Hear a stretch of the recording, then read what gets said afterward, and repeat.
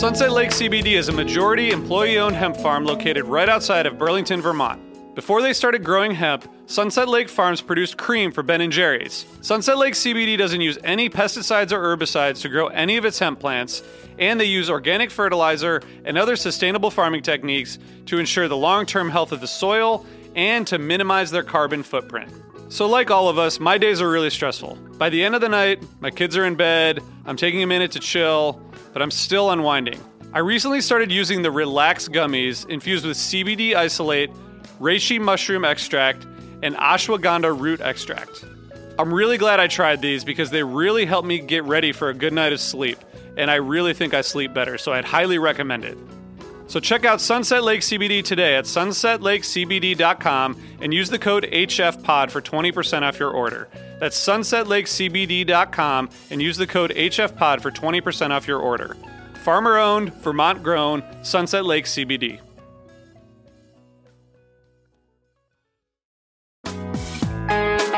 Hi listeners, I want to tell you about a cause that I'm involved with at Heritage Radio Network. HRN is celebrating its 15th year, and to celebrate, we're deepening our commitment to giving voice to the next generation of food systems storytellers, and we need your help. Our internship and fellowship programs help activate new possibilities for underrepresented and underestimated young people through experiential journalism, audio engineering, and production training. Through these unique programs, HRN helps food equity stewards build essential workforce readiness skills that expand their potential and foster economic mobility. Please consider supporting these critical programs. And with a minimum donation, you can be entered to win a dinner for two at an amazing restaurant in one of 8 cities and tickets to a concert at a great venue in one of those cities. We have incredible partners across the country who have donated, as they also share our passion for helping to educate the next generation of food systems storytellers. Check out heritageradionetwork.org/15 to donate and enter to win today. That's heritageradionetwork.org/15 to donate and enter to win today. And make sure you donate before March 31st. Thank you.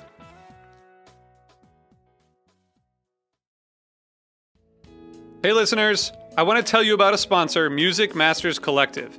They're a nonprofit organization that produces unique music events, providing opportunities for fans and artists to meet and collaborate in an inspired and creative atmosphere. Every week, they host different events, all with the opportunity to learn from world-class musicians like Oteil Burbridge, Trouble No More, former members of the band, Milk Carton Kids, Nikki Glaspie, Bill Frisell, Sean Colvin, and many more. This June, join the Fab Four, Joan Osborne, John Sebastian, Marshall Crenshaw, and a great group of faculty for the debut of Magical Mystery Camp. This all-inclusive, once-in-a-lifetime music vacation experience in the heart of the Catskills will be packed with nightly performances, workshops, speakers, song circles, open mics, and a lot more. If you're a performing musician at any level, bring your instrument. If you're a music lover, bring your good spirit. It's an amazing experience for individuals, friends, and couples alike. Registration is open, spots are filling up, so check it out soon. And scholarships are available. Check out magicalmysterycamp.com/helpingfriendly to learn more. Osiris.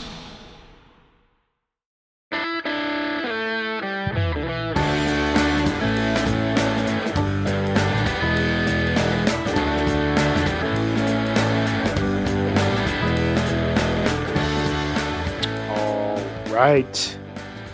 It is Wednesday, May 18th, 2022. For those of you who celebrate 30 years ago, in one day, 30 years ago on the 17th, the Chicago Bulls beat the New York Knickerbockers in a just heated 7-game series in the Eastern Conference semifinals. The Knicks really handed it to us, but the Bulls prevailed, as they always did with Michael Jordan. Don't talk to me about 1995, but in 1992, my favorite Chicago Bulls team just took down the Knicks in as expected fashion as possible because, you know, it's the Knicks. It's going to happen. And we celebrate this. It's the 30th anniversary of this, which will come up probably pretty often during this podcast because we are talking about May 1992 today on Helping Friendly Podcast Live. My name is Brian.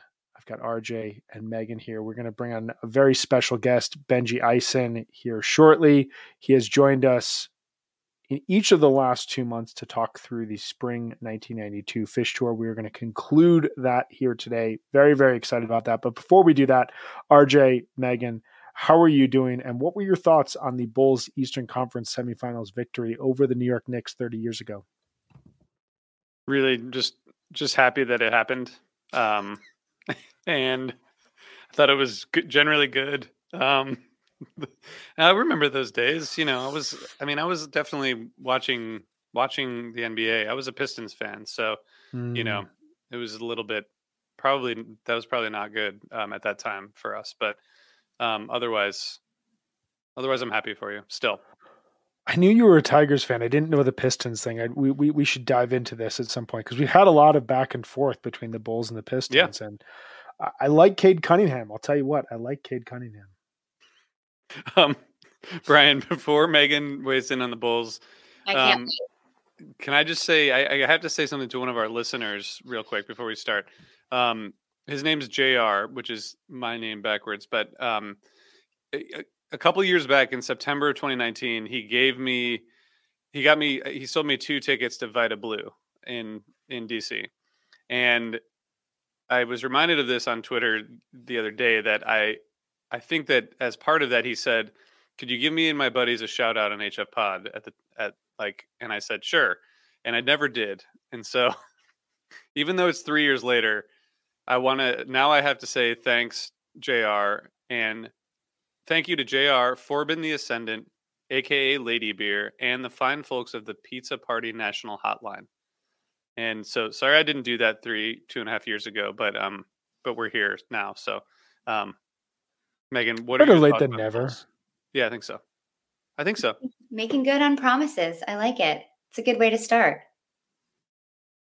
As far as my thoughts on the sports event that you discussed, I grew up in Michigan, so I think my family were Pistons fans. I don't really know. My brother was a massive Michael Jordan fan, had the Wingspan poster in his room, still collects Jordans, has vintage Jordans, super into that. His daughter wears Jordans.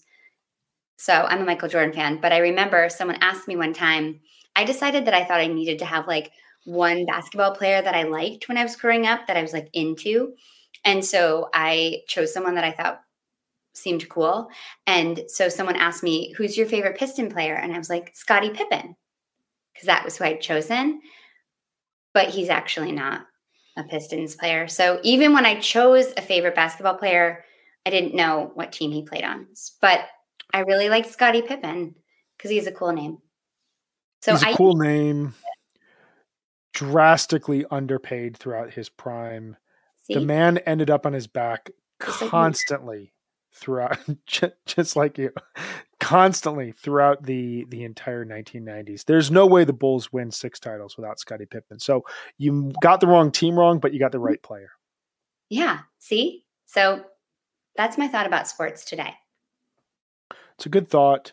We'll continue to update you guys on our thoughts of the 1992 Eastern Conference semifinals, one of the most intense playoff series of my entire life. But before we do that, we have some business to take care of, and we have to talk to Benjy. Want to tell you all who are listening out there to please subscribe to Osiris Media on Apple Podcasts. We just recorded a fantastic bonus episode. I can't wait for you all to hear it. We bared our souls in many ways. Cannot wait for everyone out there to hear it. I will say no more. I think that if you want to know who we all are as people, this is the evolving series of the bonus pod. It's we talk about Fish here. We get into the weeds of the stats and where the band was at the time. And did we like this jam or did we like this jam? On the bonus episodes, we really dive into who are Brian, Megan, RJ, and Jonathan. So I'd encourage you all to check that out. You also get early episodes of shows like Undermine, as well as Sugar Maple that just celebrated its series finale. Amazing, amazing series. I'd encourage you all to check out. I also want to encourage you, I said this on Monday, we will be coming back in about 2 weeks with our quick hit series of this upcoming summer tour.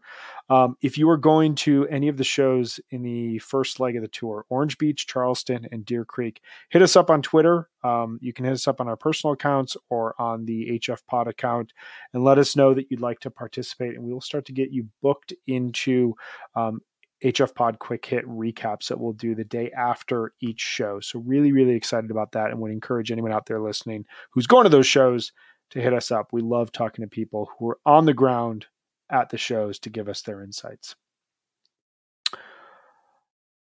Megan, would you like to tell us a bit about our friends at Sunset Lake today? I would love to. Sunset Lake CBD's line of smokable hemp products are for the old deadhead or the young fish fan. Anybody searching for a mellow body high. Smoking CBD has all the benefits of high THC cannabis without the paranoid and anxious side effects. With 9 different strains from this year's harvest, there's something for everyone. The Hawaiian Haze is awesome for an outdoor show, and Cherry Abacus is best for the end of the night. All of the flower is grown, cured, and trimmed by Sunset Lake CBD farmers. And even better, Sunset Lake CBD's farm-to-table approach gets you great pricing on premium CBD flower by shipping directly from their farm to your door. And Brian, I want to tell you, I think you should probably bring some extra CBD when you go see Trey at Red Rocks, because my parents asked me last night for your phone number because they would like to hunt you down at Trey at Red Rocks. And I think they would really love to smoke some CBD with you. I don't know if they've ever smoked CBD flower. They may have smoked other things, but I'm not going to call them out on that, but they would definitely probably love some CBD. So maybe you can bring some Hawaiian Haze to give to them at the show. This is a good thing. I love passing around the word and the spirit of Sunset Lake. So I will do this. I can't wait this is like 5 days away. I'm going to be able to hang out with your parents. This is great. Yes, they're really excited about it. So check them out today at sunsetlakecbd.com and use the coupon code HFPOD and you get 20% off all your products. Sunset Lake CBD, farmer owned, Vermont grown. Wonderful. And with that, we're going to transition into the sports segment of the podcast. I'm just kidding. We are going to transition into the main segment. We're going to talk about May 1992. We're going to welcome to the show. He just wrapped up writing the 3rd season of Undermine, Mr. Benjy Eisen. Yay. Hey, everyone. How you doing, Benjy? Am I still really, I feel like I'm still zoomed in somehow, but we're zoomed in on you right now. Yeah. Yeah. It's weird. It's not normal because my laptop is all the way back here. But anyway, yeah. I'll just be larger than life today. It's up close and personal as we talk through May 1992. How are you doing, man? I'm doing fantastic. And I'll tell you what, Fish in May 1992 is also doing fantastic. This is a very good transitional segue. Well done. Well done. Benjy is great at the transitions. You got it, man. You got it. Just wondering why I'm up so close when I'm so far away. Something's up with my video, but that's okay. It's part of the secret language. You just got to play turn. You'll turn around 3 times and then you'll be. And then it does it. Nice. So we have been on this journey for the last couple of months, talking through Fish's Spring 1992 tour. I want to go around before we jump into. We each picked a show that we want to highlight from this month, similar to what we did in March as well as in April. We want to talk as well about like the general vibe of this overall month. RJ, I want to start with you. What are your thoughts, generally speaking, about the Spring 1992 Fish Tour, and what are your thoughts on like how they conclude this tour in May? Yeah, I mean, I think the 4/16/92 was one of the first, real bootlegs I ever bought. Remember like the CD? Was it called? Follow Me to Gamehenge or something? That was it. Like Follow Me to Gamehenge. Yeah.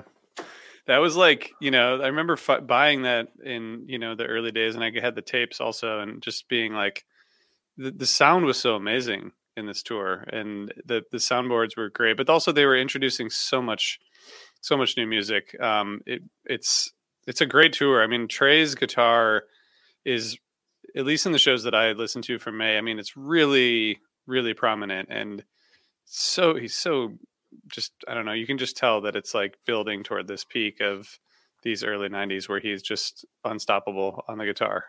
Those are my first reactions to going back to the shows. Yeah, I kind of feel like this is the last tour where Trey's guitar completely leads the band wherever they go. And we've talked a bit about this. Like, you start to hear in the improvisation this like democratic communication that's happening on stage. But like Trey's guitar is just like leaps and bounds ahead of the rest of the band in a lot of cases. And just like it's the star of the overall show. So I definitely hear that as well. Megan, what are your thoughts? You've been on this journey. You've listened to dozens of Spring 92 shows in the last couple of months. I constantly get just like random texts from you about like how amazing this Spring 92 show is and that you wish you had gone back and listened before. What have your thoughts been on listening to this tour, and how do you feel like, just generally speaking, the band concludes?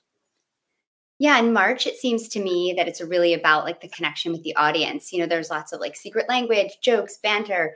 April then seems to be like this turn inward to the music, and they start like listening to each other more intently and playing with more like a focused intent to try to go new places within jams and not just relying on Trey soloing.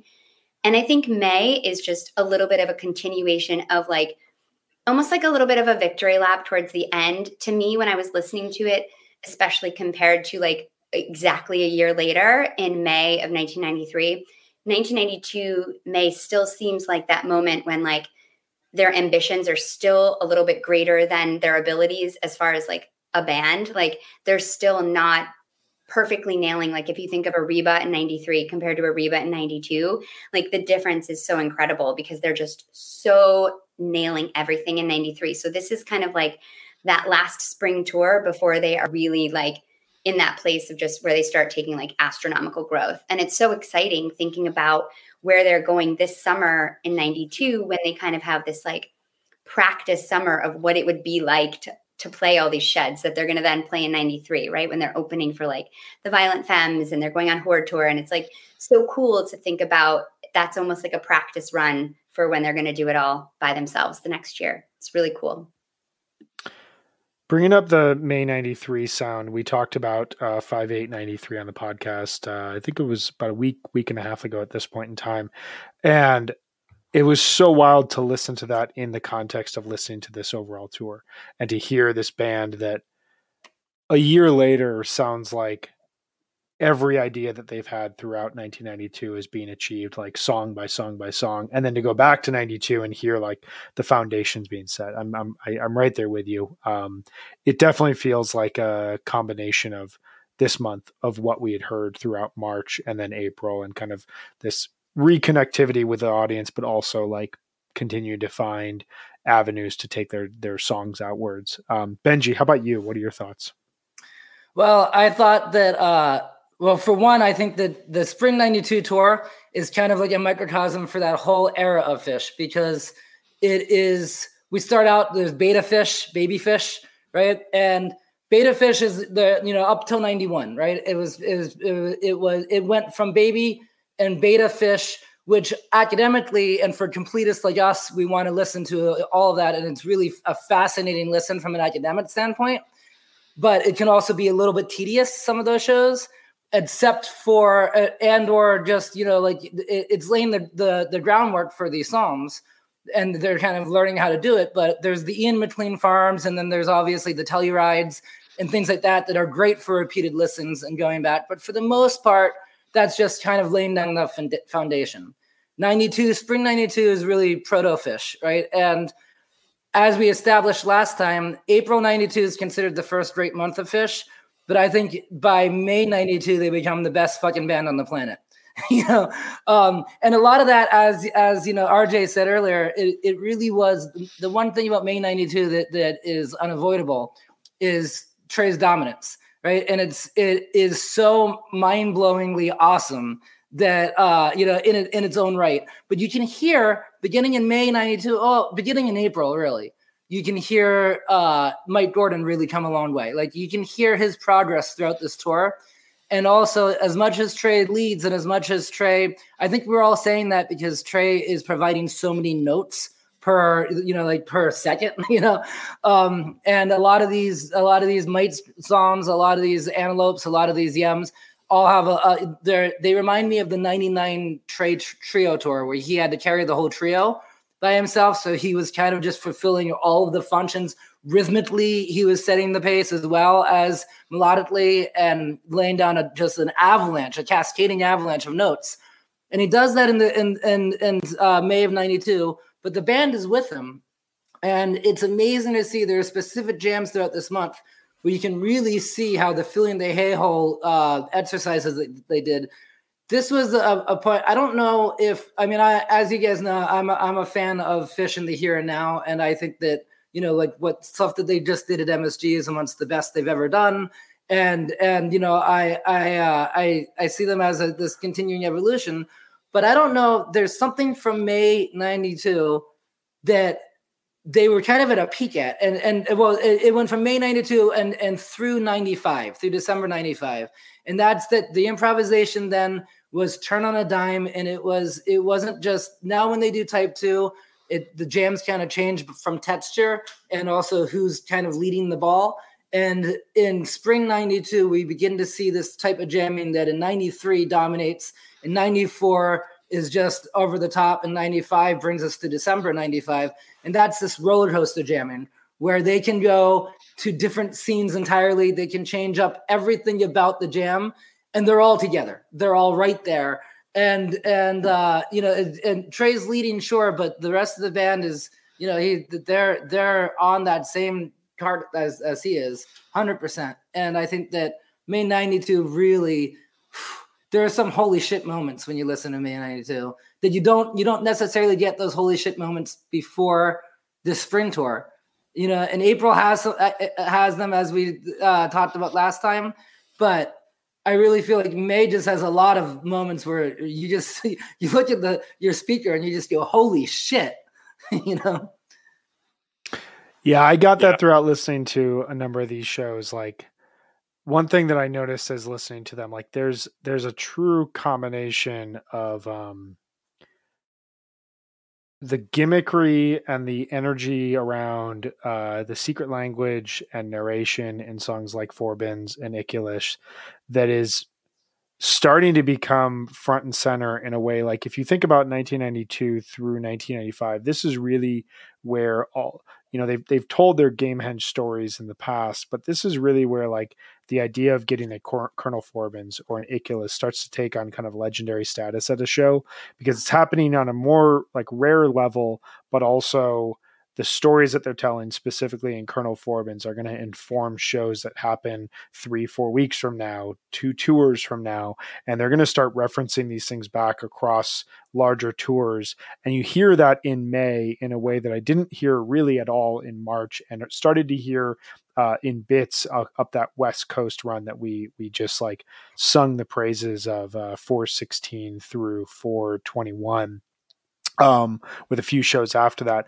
But then combining that with what you were just talking about, Benji, the type 2 improvisation, the hay-hole jamming that's starting to really take place. And I think we're going to get into that with like a few of the shows that we have here. I was listening through all the shows that we have we have listed here, and the commonality with all these shows is they all seem to have rarities that you weren't hearing in early parts of the spring tour, and also a further step forward with improvisation and jamming. Benji, sticking with you before we jump into our shows, you alluded to this, but just like quickly, how do you see the overall spring 1992 tour impacting the band going forward? Let's think in terms of like the next 6 to 8 months before the summer or before the spring 93 tour. Well, I think that they really got their set list kind of I really hesitate, especially at this phase of their career, I really hesitate to use the word formula, because I'll use it as long as we're aware that part of the formula rests on an unpredictability, right? So even at their most predictable, they're still impossible to predict, which is why we play these fantasy tour games and why they're so engaging, because we can pick up pattern recognition, but at any given time, they were never fully predictable. But I feel that in spring of 92, and particularly in May at the end of what this tour is like 50 some tour dates. And by the end of that, they really got to see what worked and what didn't. And they really make it a point by May that every show has certain elements present. And the repertoire at this point has finally gotten large enough that they can do that with different songs. They're not just figuring out the same 50 songs. They're moving more parts around. There's only a few tweezers this month, for instance, and all of them are incredible. But I feel like every show that they do I Didn't Knows, they do some acapellas, especially with the venues that they're in. They do the microphone-less ones where they're just literally singing to the crowd. They do the number of harpuas and forbans. I didn't count, but forbans and harpua were not rare at all in the spring of '92. So they fit a narration in, and then they also made sure that if they're going to put a narration in and they're going to put in a Henrietta, then they damn well also better have these compositional showpieces. And then right next to those, what are beginning to become these improvisational flowers. Yeah, the structure of Phish show seems really well established, like by the end of this tour, in a way that they'll start to have fun with breaking a year later. Megan, what about you? When you think about, they're about to go on tour with Santana, they're about to go overseas, and then they're going to do this Northeastern fall tour, all while recording Rift. What do you see this tour leading towards as we move forward? The biggest takeaway for me is that they just have a relentless energy, and their stamina is just through the roof. I mean, you think about the way that they're playing. There are some of these shows, you think about like a Forbans and the narration. Trey goes so like into it. Like he just takes such risks. And you think about, I think I was texting you, Brian, about one of them where it's like, I think it's the show you're going to talk about, in this club, and he's just going crazy and talking about like, I mean, he just completely goes down the rabbit hole, and that just takes such courage. And I think they're just playing without a net in a way that they realize really benefits them. And I think that's something they're going to take with them as they start to play bigger places and start to take bigger risks and not be so formulaic. I think it's exciting to see. I think that they were really inspired by when they do take these risks, what happens, and that the audience likes it.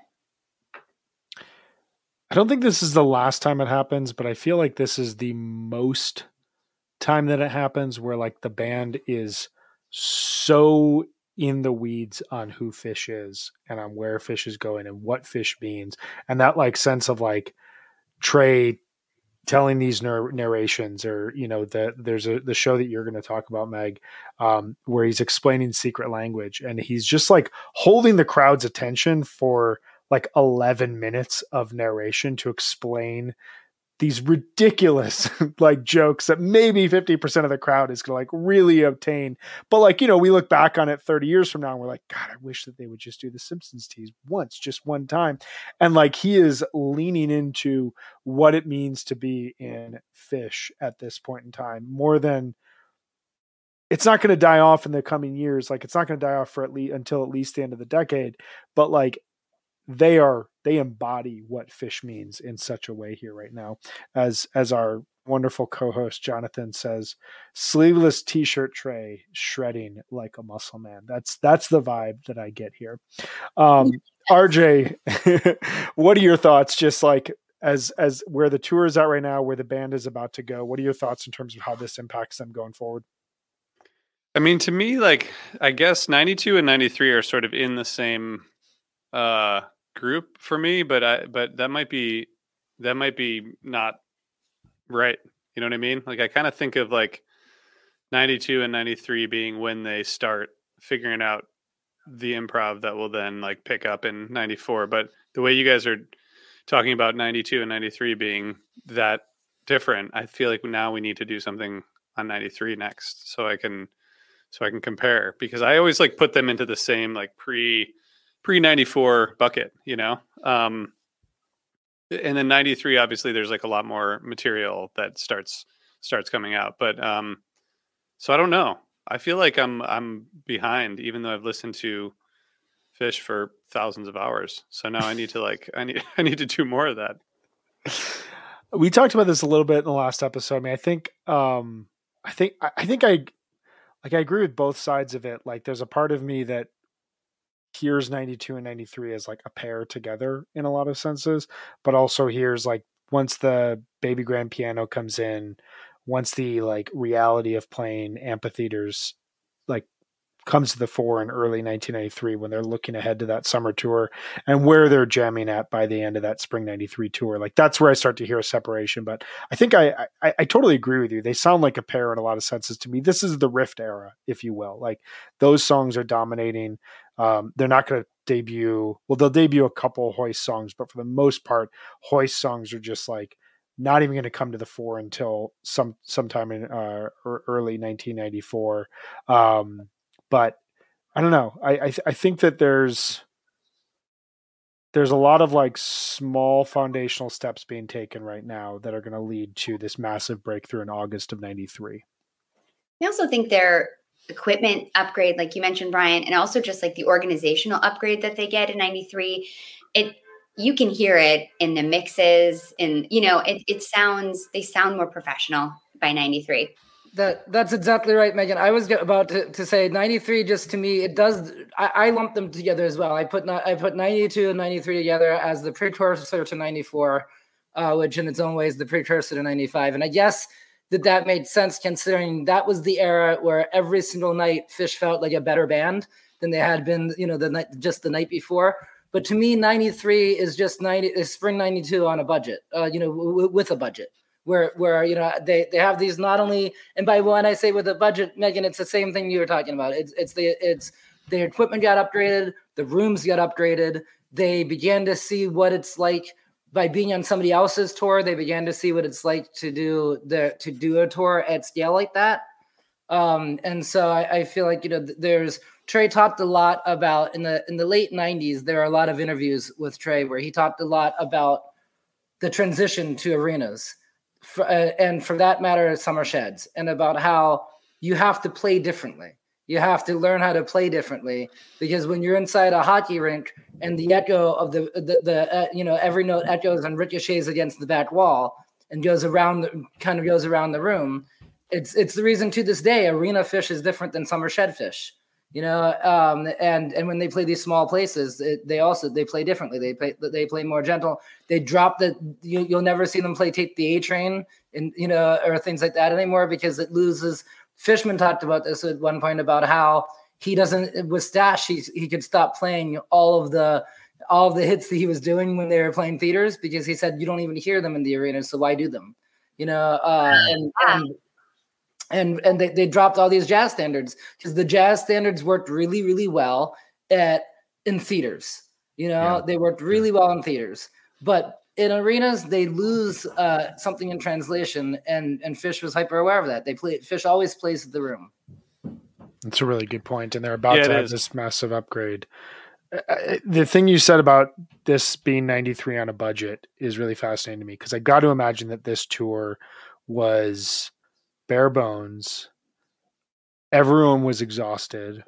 It was probably a ton of fun. 1992, these guys are like late 20s at this point in time. So like they are late 20s, and it's funny because Paige has a birthday this month and he turns 29, and it's during the show that I picked, but it's funny, which is why I know this. But I wouldn't have known that offhand otherwise. But yeah, it's funny because Fishman gives shout outs to everyone in the band talking about how old they are. And they're all babies, Babies. Which is crazy to think about that like their career is about to take this massive transition. In a lot of cases, like there's a lot of fans that just don't go before 1992 when they listen to Phish. This is the same age that the Beatles were when Let It Be comes out, or like when Let It Be was made. Like Phish has got this very interesting luxury of being a band that was able to like make a ton of mistakes. Nobody's paying attention throughout their 20s. So that by the time that they're in their late 20s, kind of figure things out. They've got kids, like life has settled down a little bit more, but they're still on the road. Like now they're playing arenas, and you think about like the Beatles are literally breaking up at this same exact age. But I don't know. I think about this tour of like, it's a blessing to be ignored when you're a new band for a while. Nobody cares, and you just keep doing it. Fishman calls during that banter. Fishman calls Languedoc Grandpa, because he was 32. Oh man. Awesome. Well, let's should we dive the other into funny these thing, shows? by the way. Oh yeah, go ahead. Just by the way, the other funny thing that with that specific banter, one of Fishman's lines has become suddenly one of my favorite Fishman lines of banter, which is, "Anybody else out there having a birthday this year?" That's great. Dad jokes. Yeah. Near dad jokes. All right, let's dive into these shows. So we've each picked a show from this month that we're going to dive into. I'm going to start just because mine's the first show of the month, and we'll kind of go around from there. I picked 5/2/1992 from the Metro in Chicago, Illinois, right down the street from Wrigley Field. Played just before the Bulls would begin their second round series against the New York Knicks. I promise I'll only make like 5 more references to this throughout the episode. But, I think back to like myself at this point in time. I was 7 years old and I had zero idea that Fish was playing the Metro. And if you like fast forward 30 years, like that's like the most insane thing in the world to me. Like spring 1992 Fish playing in even fast forward 10 years, I would have been just like, my mind would have been blown to go to a show like this. I can't believe it. This show I picked partially, it's Chicago. I love like Chicago in May. RJ, I think you lived in Chicago for a bit, right? Like once spring hits in Chicago, it's like the greatest thing in the world. Yeah.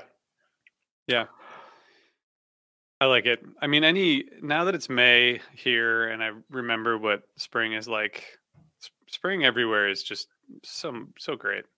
It's the greatest. And I think that I'm like a fan of the winter, and then I think every year I realize that I'm actually not. I really tried this year to just embrace the experience of spring and like the slow coming out of winter that you get, because then when you get to May and the windows are open constantly, and like, I don't know about you guys, but the only thing that really plays in my house at this time of year is the Grateful Dead. And it's just like Jerry's guitar, like walking the dogs, coming back home. And like, I just hear it coming out into the street. It's the best thing in the world. But Fish plays this show at the Metro. I'll just run quickly through this. This show opens up with Runaway Jim, which is one of the, if not the greatest opener the band has. It just like immediately gets you into the show. And from there, you're into a wild Forbin's Mockingbird, Iculus Mockingbird segment that kind of gets to what I was talking about earlier of you're combining all these elements of the overall spring tour in these May 1992 shows, where you get the narration, you get the history that the band is trying to tell you, like in the moment, and then you're also going to get Reba and Beautiful Squirming Coil and Stash. Interestingly, this was right around the time of the Rodney King trial and the riots that broke out in LA. And Trey directly references this in the Iculus, or the famous Mockingbird narration, where he specifically mentions like getting away from all this chaos, all this craziness, going to a place like Gamehenge. And he specifically talks about the riots. He does it again in Stash, which is a very political move for the band at the time. For me, though, this show is all about the David Bowie that has Will the Circle Be Unbroken, Get Back, Aw Fuck, All Fall Down, Up, Up and Away, Random Laugh, and Pa Pa signals all in it, and then goes into the very rarely played Band Crew Football theme song, which was played only twice, once on 4/16/1991 and then here on 5/2/92, and is just like a really bizarre chant for the band and for the crew. That segment to me, like I talked about a David Bowie in our April show, like that song is just breaking out of its shell, and you just hear it in such a unique and incredible way here at this point in the tour. Plus the encore, Sleeping Monkey, Big Black Furry Creature from Mars. It's just a fantastic overall show, and it really exemplifies where the band is at this point in time. What were your guys' thoughts on this as you were listening through? There were just some moments of the show that I felt were kind of foreshadowing Evil Fish in a way that you don't hear as much, and it's really exciting. You can kind of hear them playing with dissonance and darker chords and just sounding more dark. I think so many of these early shows are really bright and so precise and playful and funny. And to hear them start to get dark and dissonant is really awesome. I think this Bowie totally stands out. This maze is incredible. The end of Coil is just absolutely gorgeous. I mean, what he's able to do, and he doesn't even have the grand piano yet. It's just like, it's so exciting listening to that.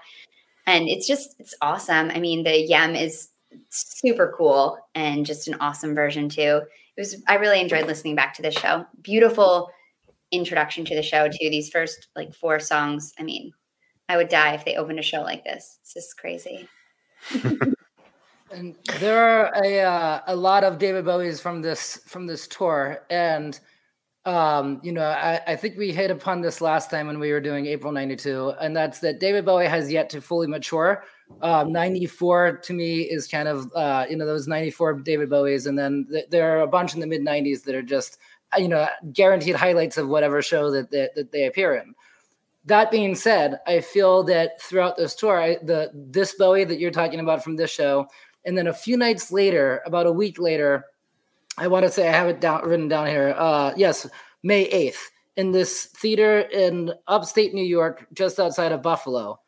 They do another Bowie, and these two Bowies combined remind me of what it must be like to have a preteen.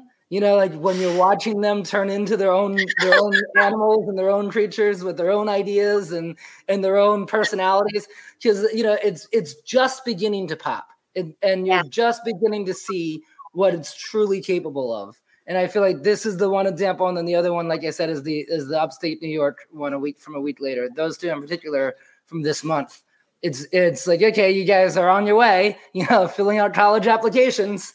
Well, as someone who has 2 preteens, I can attest to that. It's also a roller coaster, which is the same way. You never know what you're going to get, right? Like you said, Brian, things change on a dime, and they totally are. And these Bowies, they're just like all over the place. You never know where they're going to go. And I think that's true of teenagers too. Yeah. Teenage Fish. I like it. I don't want to, I don't have a lot to add on the show front, except that like every show, like you guys said, has a Nicholas and a Forbin and a Mockingbird. It's like part of the normal rotation. But this show is, and if you look at Chicago, it's sort of like a good example of their rise and how fast it was over those years. Like in '92, they're playing in the spring '92, they're playing at the Metro, right, which is this venue. And then by the fall, they're playing at the Vic, and then they're playing Aragon, and then the next year they're playing UIC. And it's just like you can see that like just really quick rise in, especially for something that's so far away from their kind of home base, but they keep obviously bringing more people to these shows. And by the time they hit USC, that's like, it's so fast. And you expect this in like New York, Boston, even Philly, but then you look at like Chicago and it's just amazing how quickly they ascended to like, the biggest venues around. And I wonder if I've been to the Metro Theater because it's still around. I think I've been to the Vic, but like it's a pretty small place, right? And probably under 1,000 or so. No, I think I did a show there with Electric Beethoven. I think it holds about 2,000. Oh, does it? Okay. But I will let me check on that. I might be completely off. I think it's smaller than that, but it's definitely like Metro Chicago. I'm gonna check because I might be way off. Didn't that was like the biggest crowd, I think, at the end of the year? Oh yeah, it's 1,000. It's 1,100. It's 1,100. Yeah. And the Vic's like a little bit bigger than that, but they kept just like stepping up, The Vic is a little bit more of like a proper theater. It's like one of the theaters that they would play throughout 93, 94. The Aragon then gets you into like a bigger room. It's a old ballroom from the 1920s. But to go from the Metro to the Vic to the Aragon, they do that weird show at Tinley Park, which is just south of Chicago, but is like a proper amphitheater that they'd returned to in 97. By all accounts, like they had just like scattered people on the lawn, but then to come back and play UIC twice in 1994. And from there, they didn't really have a venue to play in Chicago. Like they had to go out to the Allstate Arena because they were never going to play like the United Center. But like that track usually happens like for like a popular Chicago band over like a decade to finally reach these arenas, and Fish does it in 2 years, but in like 4 or 5 touring cycles. It's crazy. Yeah. Plus, it's right down the road. The Metro is right down the road from Wrigley Field, which I may have mentioned before, but like you get out of a Cubs game and you go and you see Fish. I did not do research to see if there was a Cubs game that happened this day. I apologize to you all. I did one aspect of sports research, but it's just incredible to think about. Lazy, Brian. That's just lazy. It's just lazy. It's unacceptable. And I think we just need to move on to the next show, which is RJ's show from our rivals, our Midwestern rivals down I-94 in Detroit, Michigan. Tell us about 5692. Okay, I will, but first I will say that if you did go to Wrigley Field that day on May 5th, 1992, you would have seen the Cubs beat the Astros 8-4, and then go down to the show after. That's so a good thing. Maybe for better than what happened to me in 2005 when I saw the Cubs lose 8-0 to the Reds, and then I went down and saw Trey play with 70 Volt Parade. But that's for another podcast.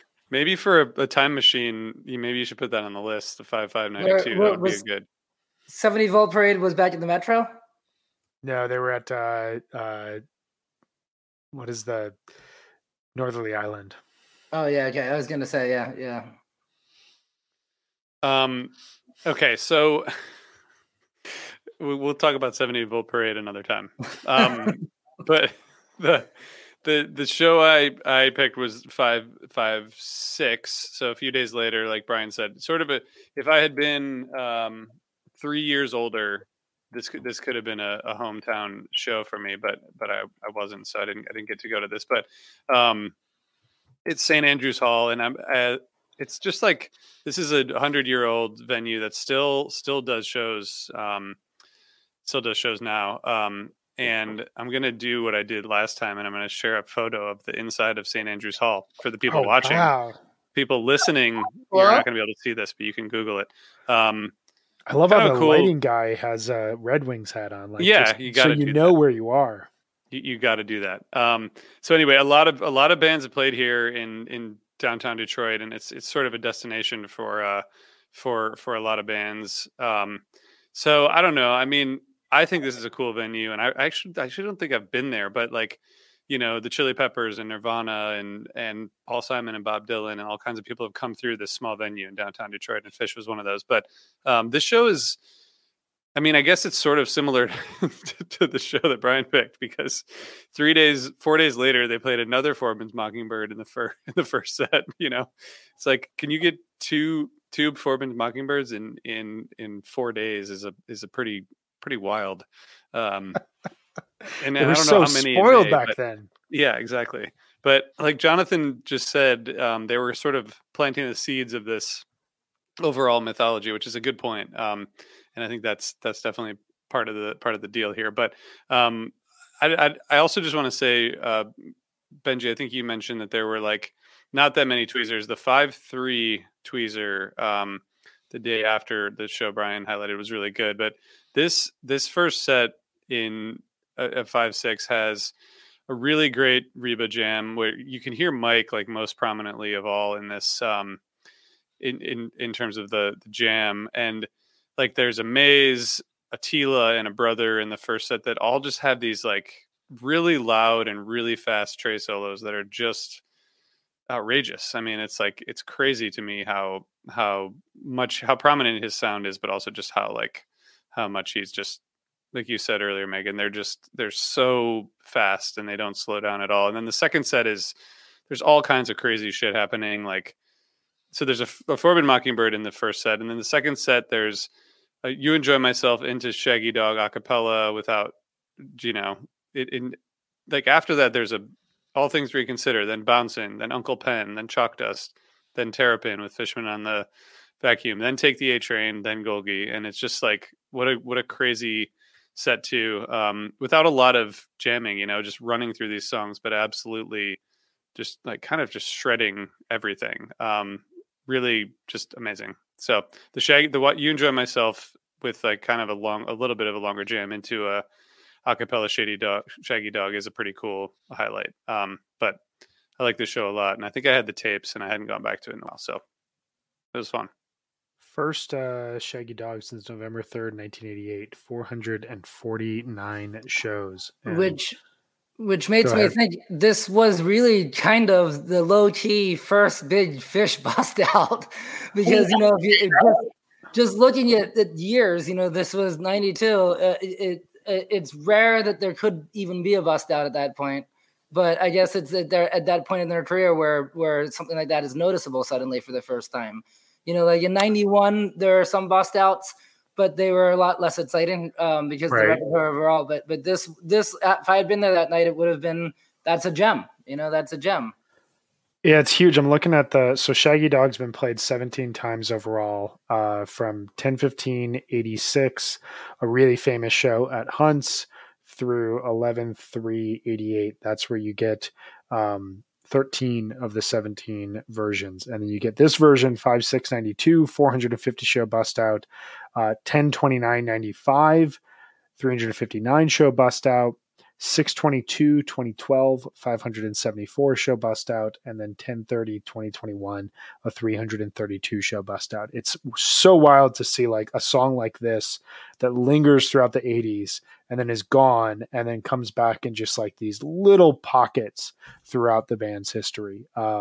Yeah, that would be a really interesting series. Now that the way that you mentioned that, what were like the first 5 legitimate fish bust outs? I'm putting that in the doc. We're gonna figure that out. That'll be interesting talk. Put it in. Put it in the root doc. Yeah, this show, it's wild. Like the joke being they played Colonel Forbin's famous Mockingbird 4 days apart from each other, and we just kind of see it on a set list. We're like, yeah, that's 1992. Like, it's just so wild that, as Jonathan said, as you said, RJ, like they're planting these seeds of like this mythology that's going to build over time. And like, there's no way that they're thinking at this point, like, well, these songs are going to become a bust out because they're such staple songs at the moment. But like, you look back at this period now and you think anybody could have caught a narration at that point. And now if you catch one, it's like once every 70 or 80 shows. And it's this massive deal in the venue, online, all that sort of stuff. Anybody else have thoughts about this show? I just want to say I'm not a huge fan of the vocal jam, but on this run, they're actually pretty great. And I love how this one ends in Shaggy Dog, but I think they're just really fun and interesting. Oh, they're all really different. It's cool. I think you've come to the right podcast if you are not a fan of vocal jams. I'll just say that. Oh, good. We finally have something we don't like on HF Pod. Fans will be so happy. Someone create a thread about it. We don't like something.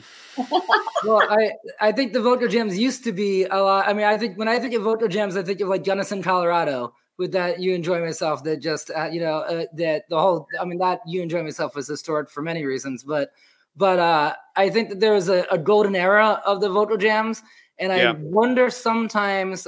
This isn't the first time I've pondered this, but I wonder if some of those were at least discussed beforehand, or if they just were in a different place and then they cycled through all those ideas.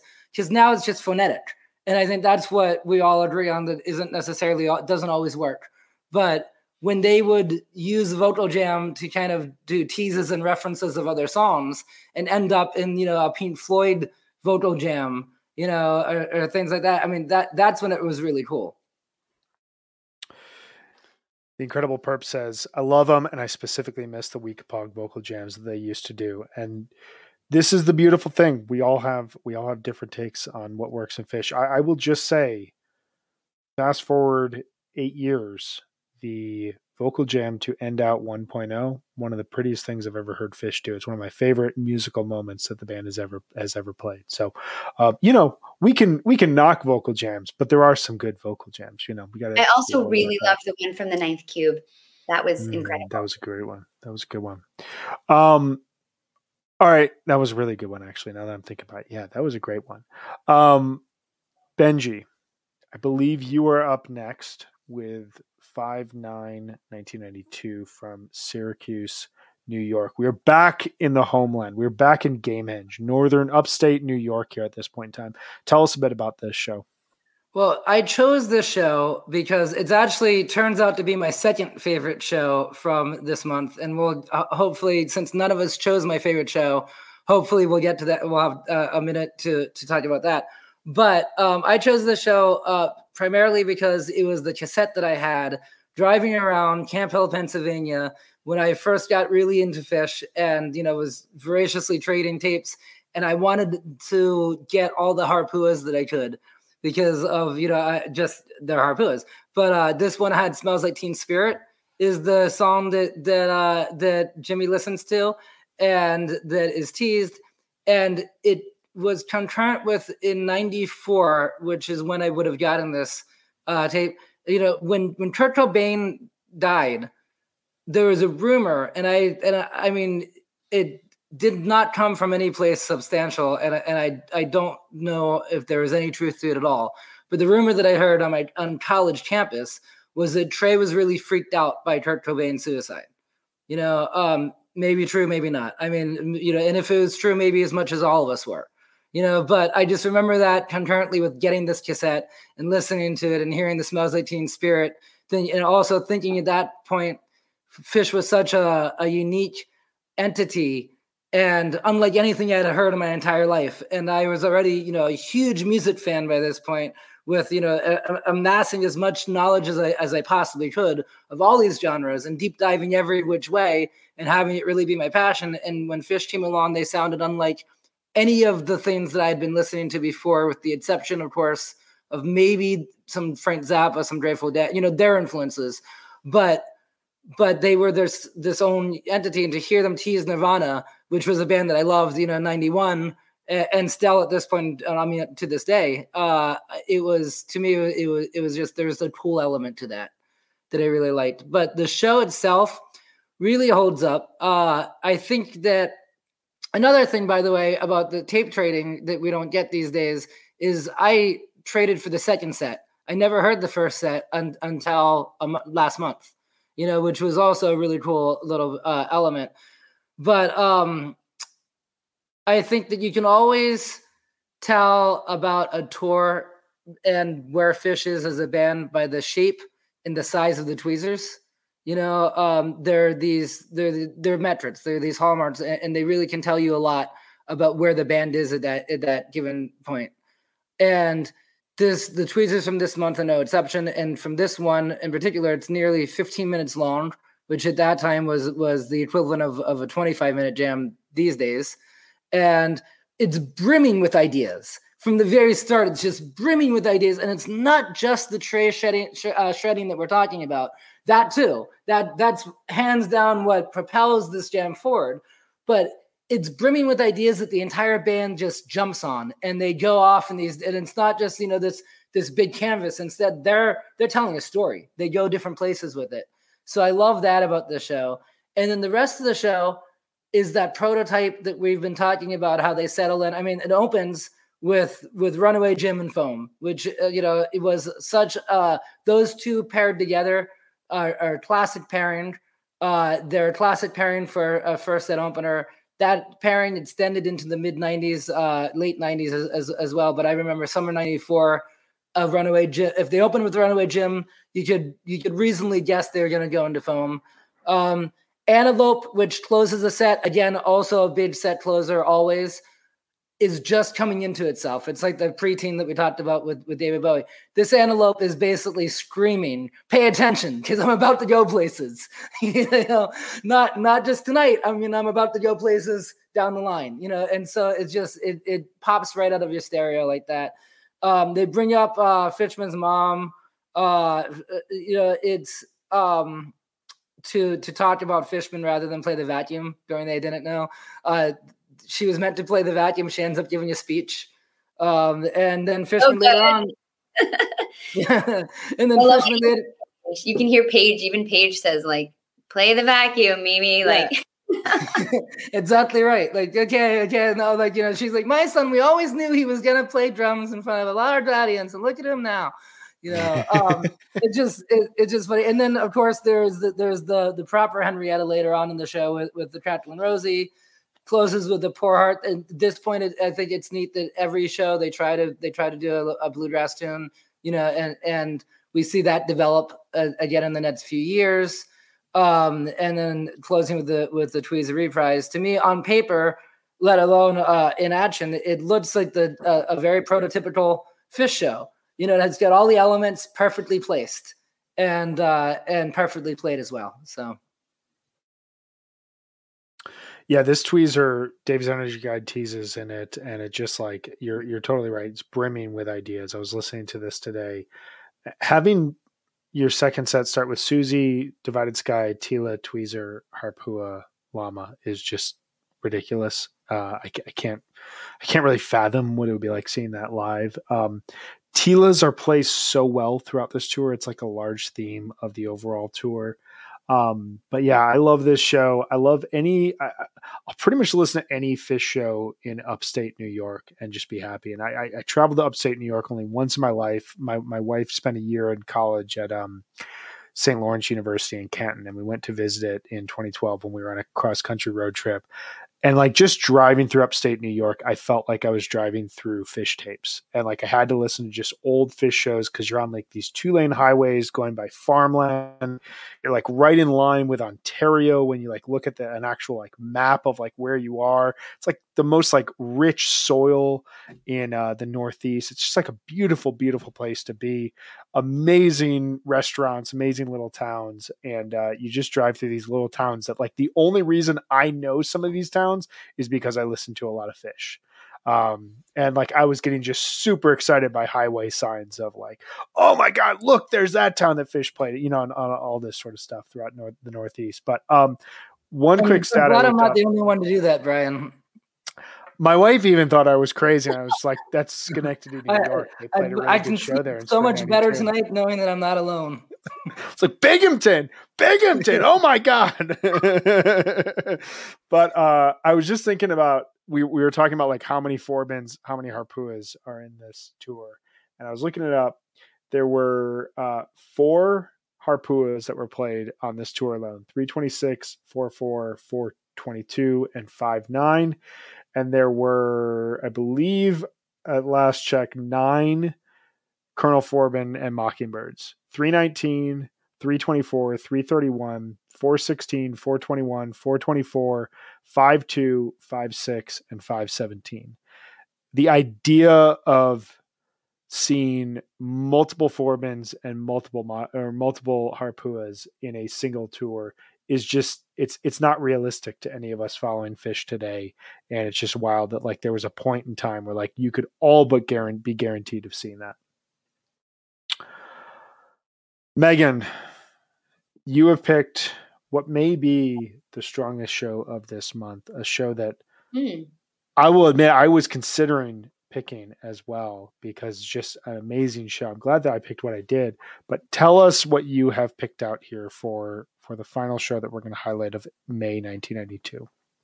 So I picked 514 at the very famous Capitol Theater in Port Chester, New York. And this I picked, the show's amazing. It's an important show for a lot of reasons, but also I just have a soft spot for the Cap. As someone who grew up in the Midwest, listening to the famous Grateful Dead shows there, I'm a huge Janis Joplin fan, and knowing that she wrote Mercedes-Benz in the bar next door and performed it for the first time sitting on the edge of that stage, it's just a special room. And now I go see shows there all the time, and it's just one of those places that, it's kind of like rock and roll legacy. It's just a special venue. And I love imagining Phish there in 92. The energy was really big that night. They were starting to outgrow these kinds of venues. This was a sold out show. It's a big deal for them. Yes, Shayna, yay, Cap. That's who I go see all these shows with at the Cap. So we love it. I think that this show is interesting too, because there's a few songs that this is the last time they're ever played is this night, which is just really interesting to me. The first set, they opened with Susie, but then All Things Reconsidered into Sloth, which is the second night in a row that they've done that, which really, you can see that happen a lot on this tour. And it shows they're trying segues out. They're probably rehearsing them. They're thinking a lot about song placement. They repeated 8 songs from the night before. So they're definitely they have a lot of songs that are in like constant rotation. I think Maze is really when things start to get super interesting. The jamming is like super fast and intense. Paige is on like an organ sounding synth or an organ. I'm not sure. I don't know the technical information, but Trey's solo is just like wailing on these like super high notes. And this is actually the longest Maze to date. So it's the first time that they're kind of actually like taking Maze out on a long walk, and it's creepy. They're doing those echoes with the vocals, which they do a lot on this tour. And it's an interesting thing that they're doing. And then this antelope at the end is just big and boisterous. And you mentioned it earlier, Brian, but having all of these instructions, it's one of the first times I feel like that they're playing really great music underneath the instructions in a way that sounds really kind of seamless and super cool. And they play all the different instructions, and then they go back and Trey talks about each one of them, and they introduce the new, I think it's all fuck symbol. And it's so cool to hear him. I think it's almost like this was an important show to say, like, we're going to have all of these signals that lots of people know about now, but I want this on record, like at the cap, like these are the signals. There's 5 of them. This is the 5th one. And it's just an awesome version of, I think if you're only going to listen to like a few versions of the secret language, which you should listen to lots, but this antelope is pretty incredible because it's just huge. It's a monster. It's super important.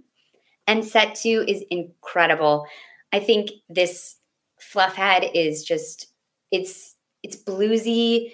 It's like really, it's not perfectly played, but there are just some absolutely gorgeous sections. And I think landing into Eliza, which is one of the most beautiful pieces of music that Phish has, this is the last time they have ever played that song. What? Why? That is the bust out we need. Only played 22 times, which is pretty crazy in those 2 years from 90 to 92. Maybe it'll come back this summer. We'll put that on our list. I would love an Eliza bus. It's short enough. It shouldn't be too hard for them to relearn it. And it just like has such a late night kind of groove to it. And like, I don't know, writing songs about your kids always seems like a good idea. And this song, like, it's not saying anything about his daughter, but like, just having this song out there is like that written before her statement. birth. Before her birth. Yeah. Just like it's that sort of statement about like, I don't know. I love it. It's special. It's meaningful. They should definitely bring it back. So you guys, by you guys not meaning you, but meaning Phish, since you're obviously listening, what we're saying is bring back Eliza's and also regular Forbins, regular Harpoos. Thanks. Yeah, exactly. And all things reconsidered. Yes. So good. And Lushington. All things reconsidered. Reconsidered. And then, of course, you have to talk about the Week of Hog, which is just unbelievable. The weight in Week of Hog is so good. Wait. And it's so good because this song, this is the last time they play it, which is also kind of sad. But this song is just so funny out of the way it started, the first time they did it, and everybody hating it so bad, and the audience like screaming at them and yelling at them, and them deciding like, oh no, we're actually going to troll the audience and play this now, which is just so Phish and so who they are. And it's done masterfully in this. It's just, they find it after this like trilling little riff, and it's absolutely perfect. I was laughing too, looking up like the lyric. If you look up the lyrics of this song, it's hysterical. It's like, wait 56 times, wait 34 times. It's just so stupid and Phish-like in the best way. But yeah, I think that this is, and then this beautiful McGrupp and this Possums, like dark, soulful chords, riffs during the jam. I mean, there's a lot of like bluesy and like almost like, I don't know, just more interesting moments in this show that to me are just really beautiful. You've got those weird Spider-Man teases and Antelope too, that is just like, the show's got it all. It's a super cool show. Yeah, it's really interesting that this show is played at the Cop because it feels in a lot of cases like the band recognizes the history of a venue and plays a really remarkable show there at the same time, which is not something that they do throughout their entire career, where they play a venue that is like very clearly on their list of places that they want to play. But when you think about this in the context of the overall tour, we're 4 nights away from the tour concluding. They're right back in their home territory. Like, this has to feel in a lot of cases. And shout out to Wilkes One, who's been hanging out the whole show, attended the Capitol show on 5/14/1992. Share one of your thoughts here, and we're going to post it and we're going to talk about it. But what are one of your memories of that show? Because that is really cool that you are here. I totally get you. It almost feels, Meg, you said something like this is going to be like the secret language at the Capitol Theater, like it's going to be preserved for time.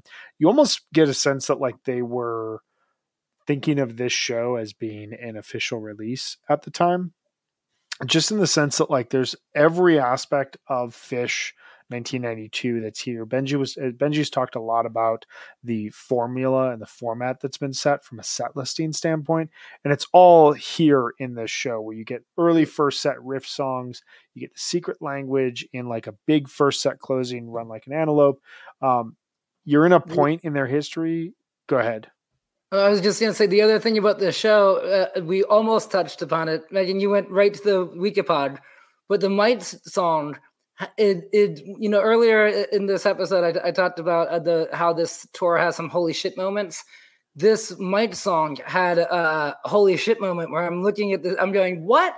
Like, why didn't I remember this because I've heard the show, multiple times, over the course of the years, but re-listening to it, I had forgotten about that. And listening to this whole month, I don't think there was a moment when I think that there's a shift in Mites grooves that happened over the course of this tour, where it went from being a compositional showpiece, kind of centered around hydrogen in the middle, right? So it was this compositional showpiece that they did, and it went from that into suddenly they have the ability to make it an improvisational experiment as well.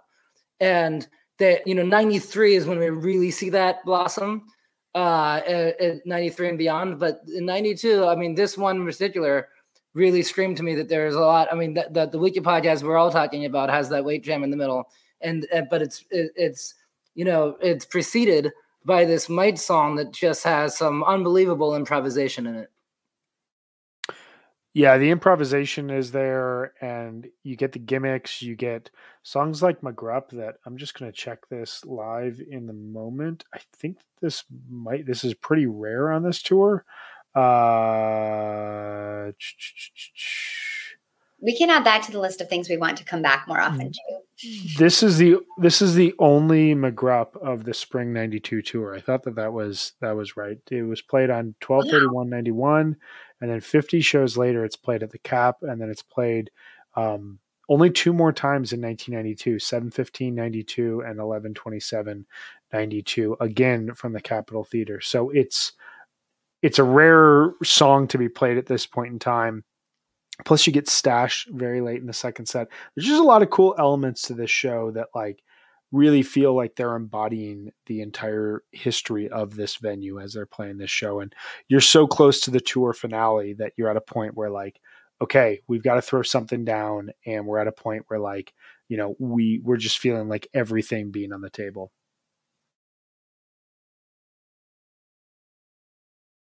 Any other thoughts you guys have about this? Yeah, well, I think that wraps up this the Capitol Theater. But can I tell you guys what my absolute favorite show of this month is? Absolutely. Yes. So I almost wish I picked it. I picked Syracuse because I already gave you the reasons why. But it is 5/17 from a couple nights later from the Achilles Rink in Union College, Schenectady, New York. It's in a 2,500 room, or rather a nice rink, at the end of this 53 show tour. And it was the only show from this tour to get the live Phish treatment. I know. It's crazy. And when you listen to it, though, you understand why. It consistently blew me away. And I forgot that it was a live Phish release. And I was listening on a re-listen. And then all of a sudden I was like, wait a minute, this rings a bell. And it has an all-timer Possum and Harry Hood all-timer for time. The Harry Hood is just talking about brimming with ideas and this freshness and this urgency. and that was present. It has a silliness, and the brother kind of goes off the rails and then goes right into sanity. It has all those elements. It has a Forbin's Mockingbird, complete with a narration. Forbin's. Complete with a really cool narration. Yeah, Trey's they're like on ice and they're like lifting up, and Trey's like surrender to the void, Cloyd. Like it's really cool. Exactly. It's very similar to the. It reminded me of the Forbin's from 12/30/93, from Portland, because he's using the ice rink and talking about how there's the ice beneath it, but what an incredible and the stash is great. It's just an incredible show. It's just an incredible show. That's a great one. That was my second choice for show I was going to talk about, because it's just incredible. I mean, in that sanity too, there's like moments when you can hear them almost thinking like, can we go somewhere else with this? I don't know. There's just, you can hear them almost like trying different things out. Like they start to explore space a little bit, but then it just like quickly picks back up into like the silly lyrics, and you're kind of like, no, just stay there. Like it's so great. Yeah. And I wonder too, I mean, hindsight gives us the ability to look at it with these filters, but it's the end of this massive, 50 some date tour, 53 date tour. It's right before the tour closer. It's right after the Capitol Theater. And as we've learned from seeing 4-night New Year's runs and stuff like that, Halloween runs, oftentimes after a big show that they're looking forward to, and suddenly this is their chance to blow, like all that nervous energy is out the window, and now they can, by being relaxed, it allows them to take more risks, and often the times those shows are the keepers, but where a lot of this magic happens. On the other hand, though, it wasn't in front of nobody. It was a 2,500 seat place, which was big for that. That's twice the size of the Capitol Theater, And so I don't know what the capacity. I don't know what the ticket sales were that night, but the fact that they're there in this ice rink, they're clearly excited about that, and they're clearly excited to be home. I imagine that probably a lot of their friends and their fans from that whole region, they're from their headquarters, are attending after, giving them a grand welcome after being out west. And it's kind of like the idea of the hero, where they go out and they have to leave their homeland, and they get all this wisdom and these magical gifts, and they have to come back and return with the boon. Well, yeah, it's interesting because, we talked about this in the last 2 episodes. I hadn't mentioned it here today yet. Like the track of this tour, it begins in the Northeast. It begins in, early March on the East Coast. Is you get these like whispers of really nice days that are to come. And they go throughout the Northeast. They go down to the South. They end March in Missouri. They start this journey out west with April 1st, Kansas, go up the Pacific coast, and they end April in Wisconsin. They've come back across the northern route, I-90, I-94, into Madison, Wisconsin. And then they do, May starts in Milwaukee, and it goes through the Midwest and then up into New York, and does this like loop and lap around New York, Massachusetts, before ending here in Schenectady, before going back to Burlington. And it's this sense of like, we're home, but we've got one more night to let our hair down and to just let loose as much as possible before we get back to the Flynn, which will be their first Flynn show in some time. And the Flynn felt very much like a tour closer that they, I don't know if they, I'd have to think about it. I don't know if they do the type of tour closers anymore that I'm thinking about, but in the 90s when they closed, it was kind of like they're playing their favorite songs that they love to play, because they know that they're not going to get a chance to play them for a while. And there's an energy to it, but it's usually not the best show of the tour. The opening night and the closing night are usually not the best of the tour. And I feel like with the Flynn, they came back. There's a lot of filler on the live Fish release from the Flynn, so you can hear it in high def quality, and it's fantastic playing. It's a band that just played 53 dates, and are as tight and in as best spot as they've ever been at that point. But the night before is where is where it all hangs out. It's also interesting. I'm looking at this. The Schenectady show is played on a Sunday night, which means that the Flynn was played on a Monday, which you wonder, I don't know this in the moment, but you wonder if the Flynn was added late as let's do one more show. The Flynn's open on Monday night. Let's play one more night on tour, because this, you would have people. Schenectady is a quick drive, relatively speaking, from Vermont. So you'd have people in their, larger, nucleus of Northeastern Fish fans being able to make the journey. It's a bigger venue, as you said. So like a lot of people can get in. There's probably tickets available for lots of people, but this is a great show. The other one that I had listed that we should at least highlight is 5/8, which we can do quickly, from North Tonawanda, New York, at the Riviera Theater. Just a really strong set list. You got a Curtain, Cavern, Reba, 3 songs to open a show. Come on, that's just amazing stuff. That's the one I mentioned too, with the David Bowie. Great David Bowie with All Fall Down.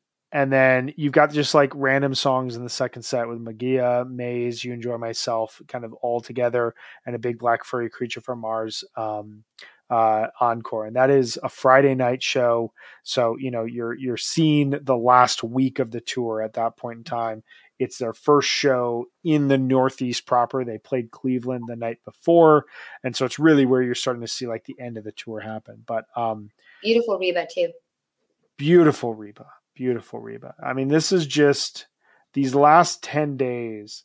It had to feel like such a victory lap for the band. And I think like, the Syracuse and the Schenectady and the Portchester shows, the Cap shows that you guys highlighted here, really just showcase a band that is in kind of this dual celebratory mode while also looking ahead, which is some of my favorite type of Fish, regardless the era.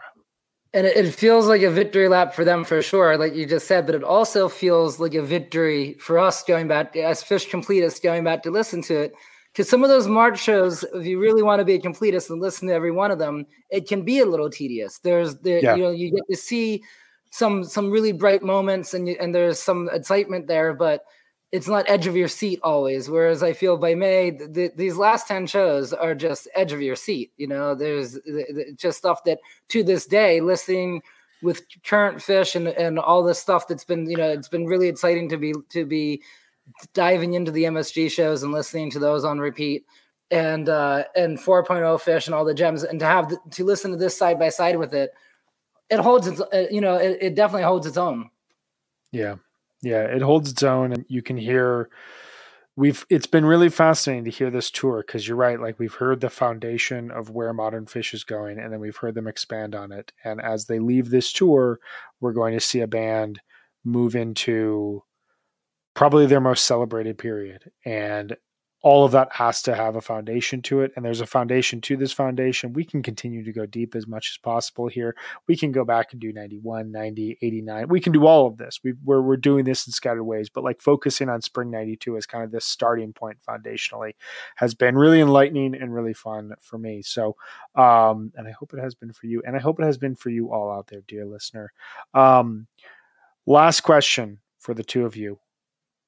What is your favorite month, as well as your favorite show from the overall Spring 92 tour, and why? Megan, we're going to start with you. I think I have to say April. I really love that West Coast run of the April shows. I don't know if I can pick a favorite.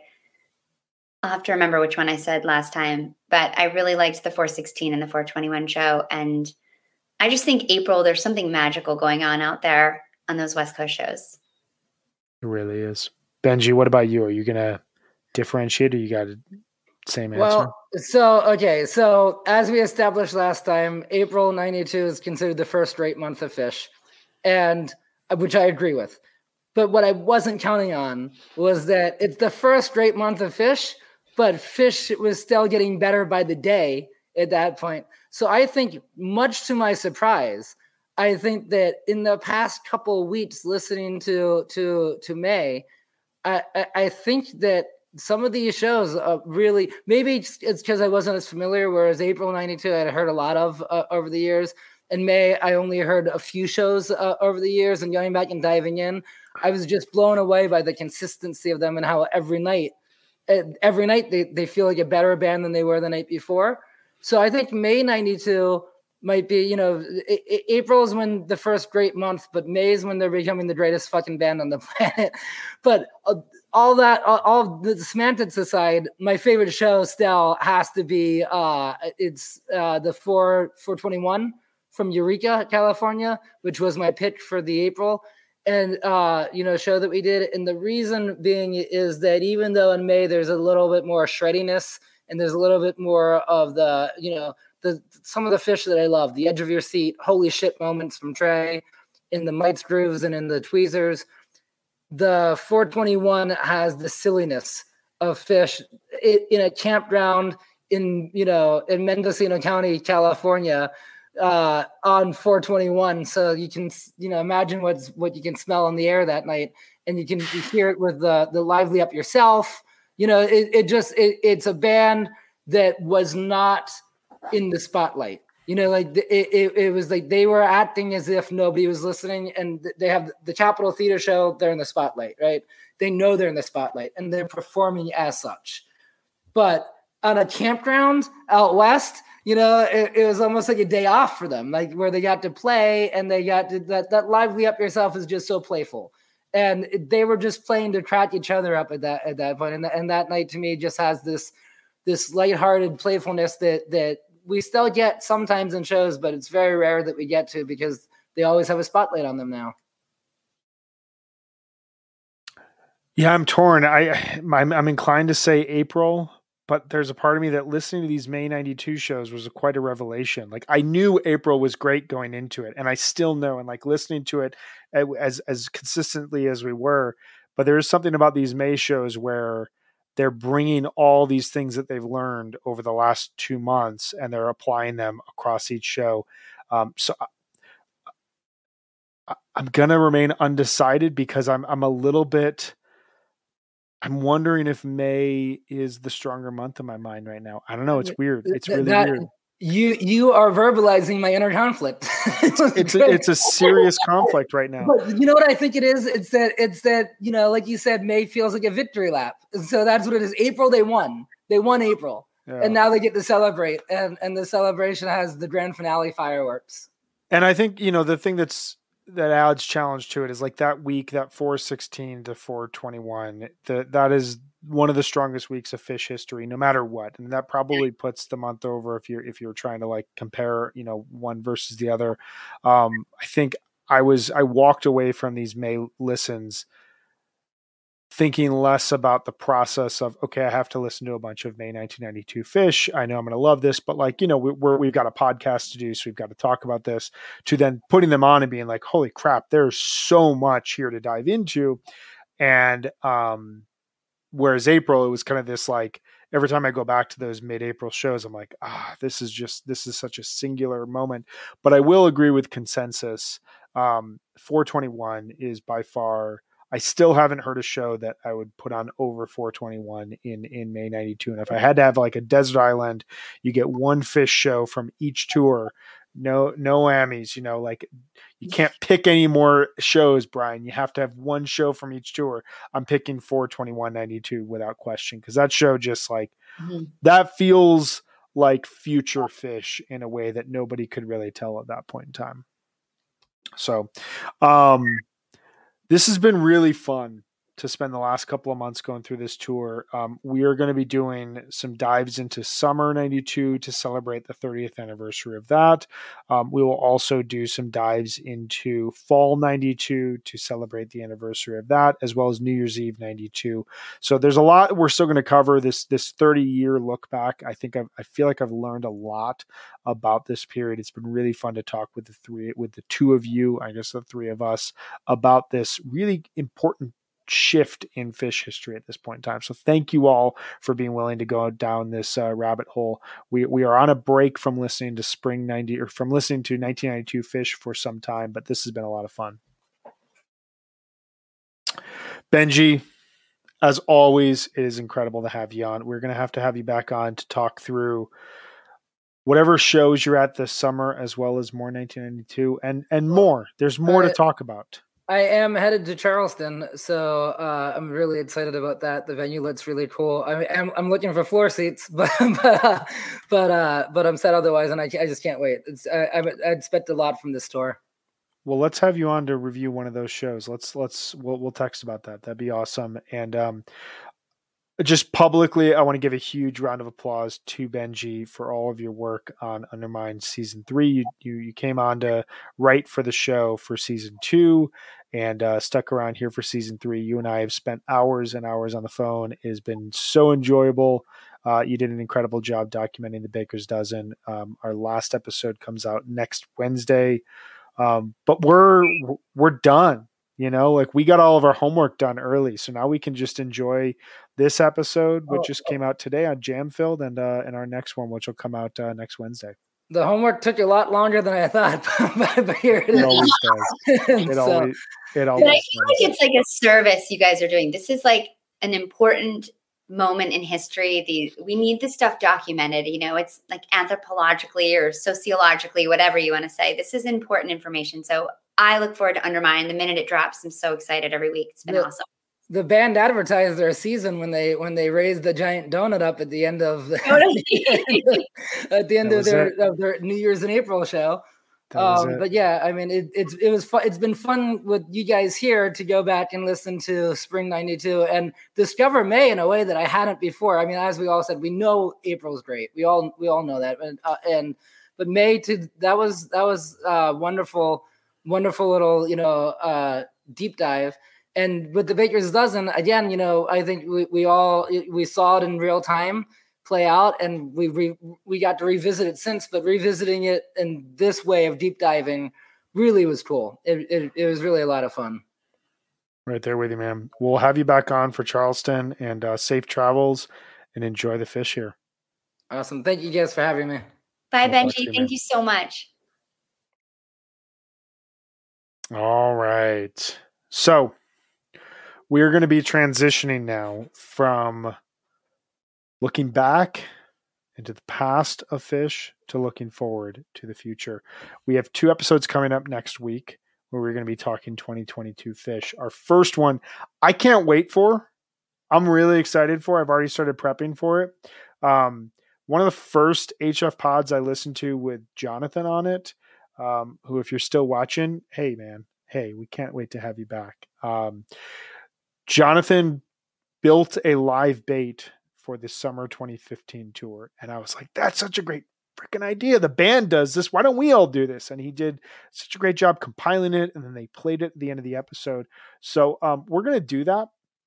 And we're going to release it we're going to release our live bait either with the episode when it comes out or shortly thereafter. We'll figure out that whole process. But we're all picking a jam from either the venue or the region that the band is playing at, the same way the live bait does. And we're going to release our own HF pod live bait. And we're going to be talking through that next Monday. I can't wait for that. It's going to be really, really fun. And then on next Wednesday, we're going to be talking about our summer 2022 wish list. What songs does Fish have to play or else? What songs have to be jammed or else? What shows have to be good or no, I'm just kidding. Just, what do we want to hear this summer? It's going to be fun. It's going to be loose. And then we'll be coming back the following week. We'll be starting our quick hits to recap summer tours. So I'm really excited. Meg, are you excited? Easy. I'm so excited. I can't wait to start thinking about summer. It's my favorite time of the year. You're not catching any shows this first run, are you? No, because I'm still teaching. So I'm not going to catch any. It's kind of a bummer, but I won't be seeing them until July. It's okay. It's going to be, I'm really excited for just having like 10 days of, hey, another fish show tonight. And I'm going to webcast it. Hey, another fish show. And then we're going to talk about it. And then I'm going to listen to it. And then there'll be a break. And then they'll come back for the main course. And this is like, you go to a nice restaurant and they give you a really good appetizer. And then they're like, we'll just wait on that a little bit. And you're like, yeah, I'm just going to hang out. I'll order like another drink here at this point in time. I'm just going to enjoy the conversation. And then the food's going to come back again. But that like middle point after the appetizer, before it's magic. Just magic. I don't know what it's like to go out to eat anymore because I have kids and I just never do that. But like, that's what I envision it being like. You imagine. Well, I'm excited too because it's the first tour that I'm going to be on HF Pod for, really, the first full tour. So I'm super excited to talk to you and everybody in HF Pod about all the shows. It's going to be so fun. As well as we are to talk to you and all of you out there. Quick reminder before we go, if you are going to any of these shows, Orange Beach, I think is what it's called, Charleston and Deer Creek, hit us up. Let us know. We will get in touch with you about joining us for the recaps. But we need to tell you one last time. Do you want to do the Sunset Lake? Do you want me to? How do you want to tell us more about it? I would love to tell us about it. Yeah, Sunset Lake CBD is a majority employee-owned hemp farm located just outside of Burlington, Vermont. For years, Sunset Lake was a dairy farm producing milk for Ben & Jerry's ice cream. In 2019, they diversified and started growing hemp for CBD. Sunset Lake CBD embraces Vermont's tradition for land stewardship by using sustainable and regenerative farming techniques. To build and protect healthy soils, they are 100% pesticide-free. They use minimal tillage and implement cover crops and crop rotations. They also serve as a research farm for the University of Vermont agronomists to study hemp and inform best industry practices. And breaking news, Brian, the sleeping CBD gummies are on the website. Woo! Yes. Can't wait. It's a woo moment. It's true. It's a big woo moment. Now, I enjoyed taking their gummies for CBD, but now they have sleep ones that are formulated to help you sleep. So excited to get some of those. So check them out today at sunsetlakecbd.com. Use the coupon code HFPOD for 20% off all products. Sunset Lake CBD, farmer owned, Vermont grown. And we want to tell you as well about Cash or Trade, which is the only secondary ticketing marketplace where fans buy, sell, and trade tickets at face value. Fans are able to DM each other before, during, and after a transaction. You can rate and review each other when a transaction is complete. No added fees to sell your tickets. All sales are fully protected by Cash or Trade's trader protection policy, which guarantees your money back. Users can avoid purchase fees with a gold membership subscription. Visit Cash or Trade to learn more, as well as to use their services. And with that, we'll bid you all adieu. Quick question here from Incredible Perp. Will you guys be doing any live on location HF pods this summer? We're not ready to announce it yet, but we have 3, possibly 4 in the works that we will be announcing here very, very soon. Really excited to be able to do some of these in front of you all and hopefully see some of you on tour this summer. So great question. We will have a little bit more information about that to follow. We will not be doing any during this first leg, but we are looking towards the second leg for a couple. So with that, it's going to be fun. It's going to be really fun. Thank you all for hanging with us here today. And for those of you who've been on the Spring 92 journey with us, thank you. It's been a ton of fun for us. And we'll see you all here next week, which is Fish Tour Week. Yay. See y'all. Bye, everyone.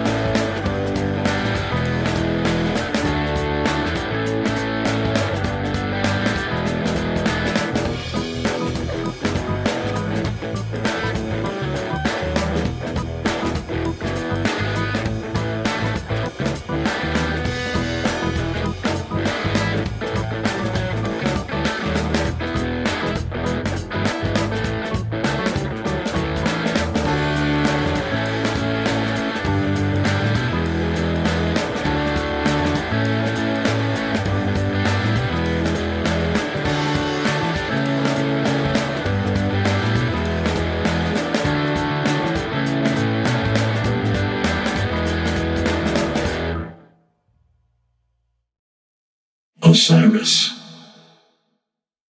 Hey, this is Dewey Halpus, host of Peer Pleasure on the Sound Talent Media Podcast Network. Join me each week as I explore another long-form conversation with one of your favorite musicians, actors, comedians, or creatives. From Chino Moreno of the Deftones, John Gorley of Portugal the Man, to Fat Mike from NoFX and Ian MacKaye from Fugazi and Minor Threat, we go all over the map. From Fall Out Boy to Slayer, Peer Pleasure has it all. Check us out now on Sound Talent Media. Hey, this is Aaron from No Simple Road. I'm inviting you to come hang out with Apple, Mel, and I as we talk with the musicians, artists, chefs, authors, and beyond from the world that turns us on. We're reaching into the improvisational music scene, the psychedelic culture, the festival world, and getting to know what makes the people tick that create those scenes. Come join us on the long, strange trip over at No Simple Road.